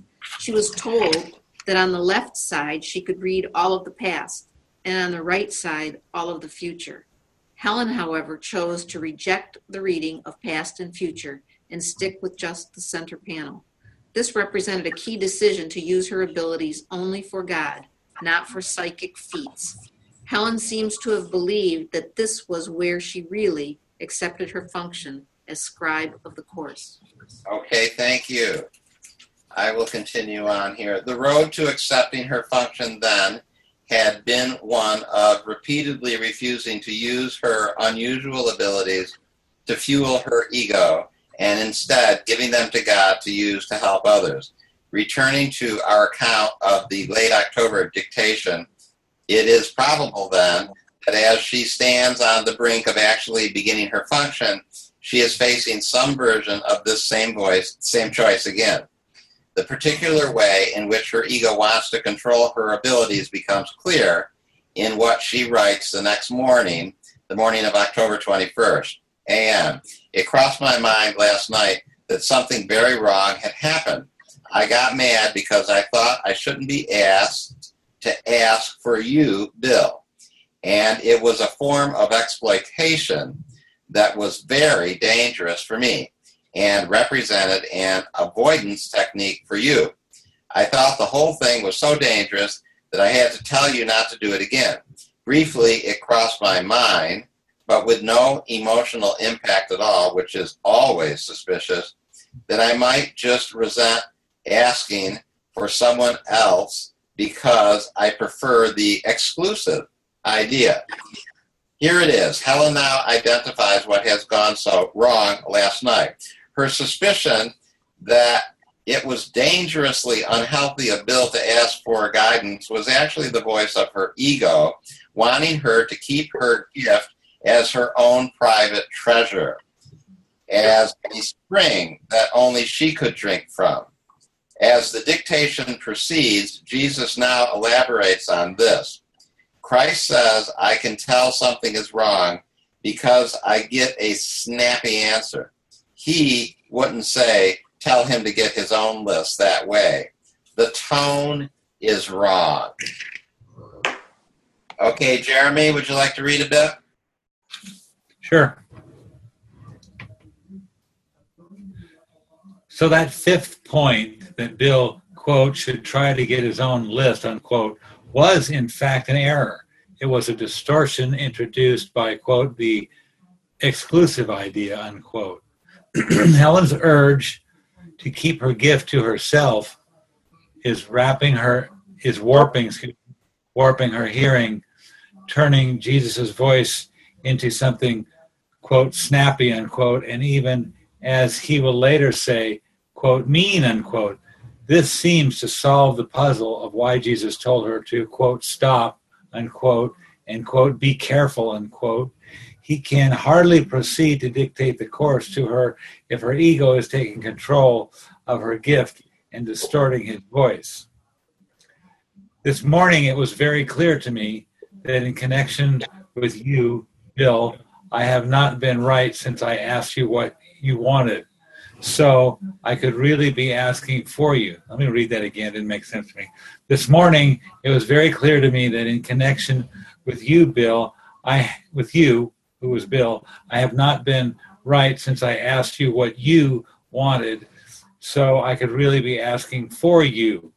This was essential, and except for the list where I slipped, the answer should be respected. Instead of asking on Bill's behalf, being, quote, very dangerous, unquote, and an avoidance technique, unquote, it is, in fact, quote, essential, unquote, and except for that point about Bill's list that she heard was indeed accurate and, quote, should be respected, unquote. You have every right, in fact, you should ask me to ask for you. This is not a selfish gift, and it is a real one. This upsets me too. It has to be used for others, and particularly you. Jesus said, ask Bill, please, to help you get over being mean about it fast. Note, at the moment, I have serious doubts about everything. This is holding everything up. Here, on the cusp of the course dictation actually beginning, Helen seems to have faced another version of the choice she made in the Mayo Clinic experience and in her scroll cave vision. In the face of the temptation to keep this gift exclusively for herself, she apparently decides with Jesus that, quote, this is not a selfish gift, unquote. She decides to use it, quote, for others, unquote, and particularly for Bill. She decides to fulfill her agreement to help, quote, the world situation.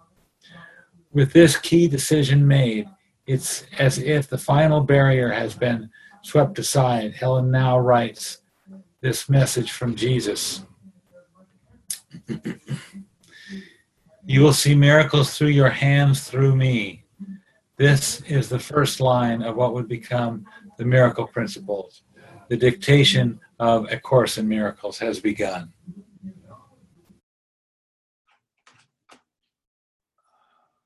Very nice. Mm-hmm. Hey, well, we got a couple minutes. I think that first line, what Jeremy just read, what then became the first line. The first line of this book, "You will see miracles through your hands through me," is just. I mean, I connect with it. It feels right to me. It just feels like what Jesus would say to open up A Course in Miracles.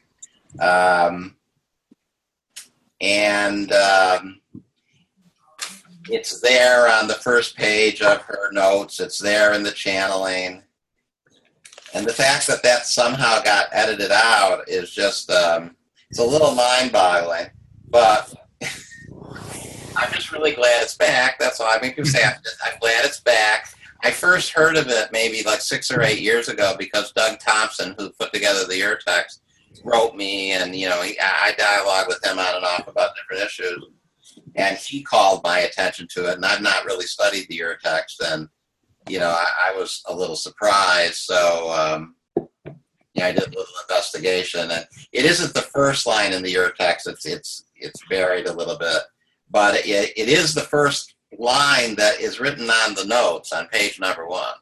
It's the first thing she wrote on that day that she started channeling the Course. So, super important. Yeah, it's a very important line. You will see miracles through your hands through me. I mean, kind of key. Anybody else have anything they want to say about any of this? I here on page 1691 at the very end there, when it says, Christ says, I can tell something is wrong whenever I get a snappy answer.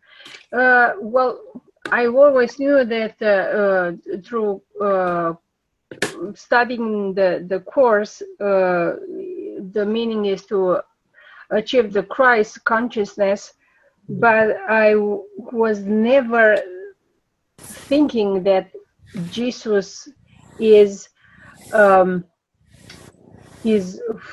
channeling or talking about the Christ consciousness in A Course in Miracles. We found it later in A Course in Love or the Way of Mastery, but I never thought about it in a Course of Miracles. In Miracles. I think there's an explanation. I think I remember reading that Helen used to call Jesus Christ in the beginning. So that's what she would call him. Mm-hmm. Yeah, that's still pretty prevalent. That's it. People still calling Jesus Christ. Okay, I think that we did good. We read a bunch of principles. We got up through principle 32. We read the first Cameo. I'll try to find out what happened to Christine. Really, please invite people just to chat on the Facebook group. And it's great that you're all here. Thank you so much. Had a great class. So let's just do a little closing prayer. I'll bring our attention and our awareness within. Okay, Holy Spirit, thank you so much for giving us this ability here and this technology that just enables us to connect so well with each other, to see each other, to hear each other, to read these words. Course in Miracles, this edition by Robert Perry in the Circle of Atonement, to read some of Robert's thoughts. Great Course scholar.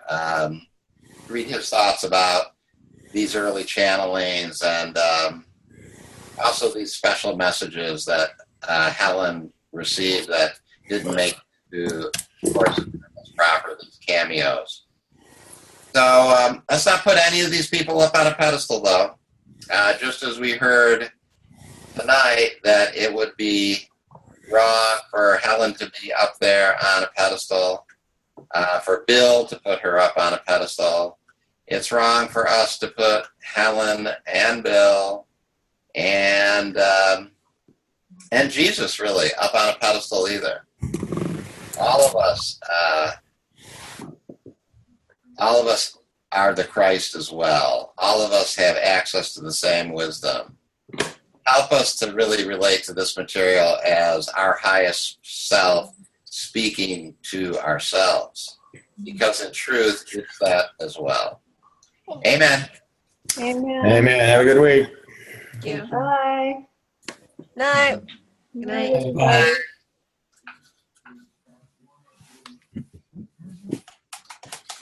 Sweet dreams. With the Lucky Land Slots, you can get lucky just about anywhere. This is your captain speaking. We've got clear runway and the weather's fine, but we're just going to circle up here a while and get lucky. No, nothing like that. It's just these cash prizes add up quick. So I suggest you sit back, keep your tray table upright, and start getting lucky. Play for free at LuckyLandSlots.com. Are you feeling lucky? No purchase necessary. Void where prohibited by law. 18+ terms and conditions apply. See website for details.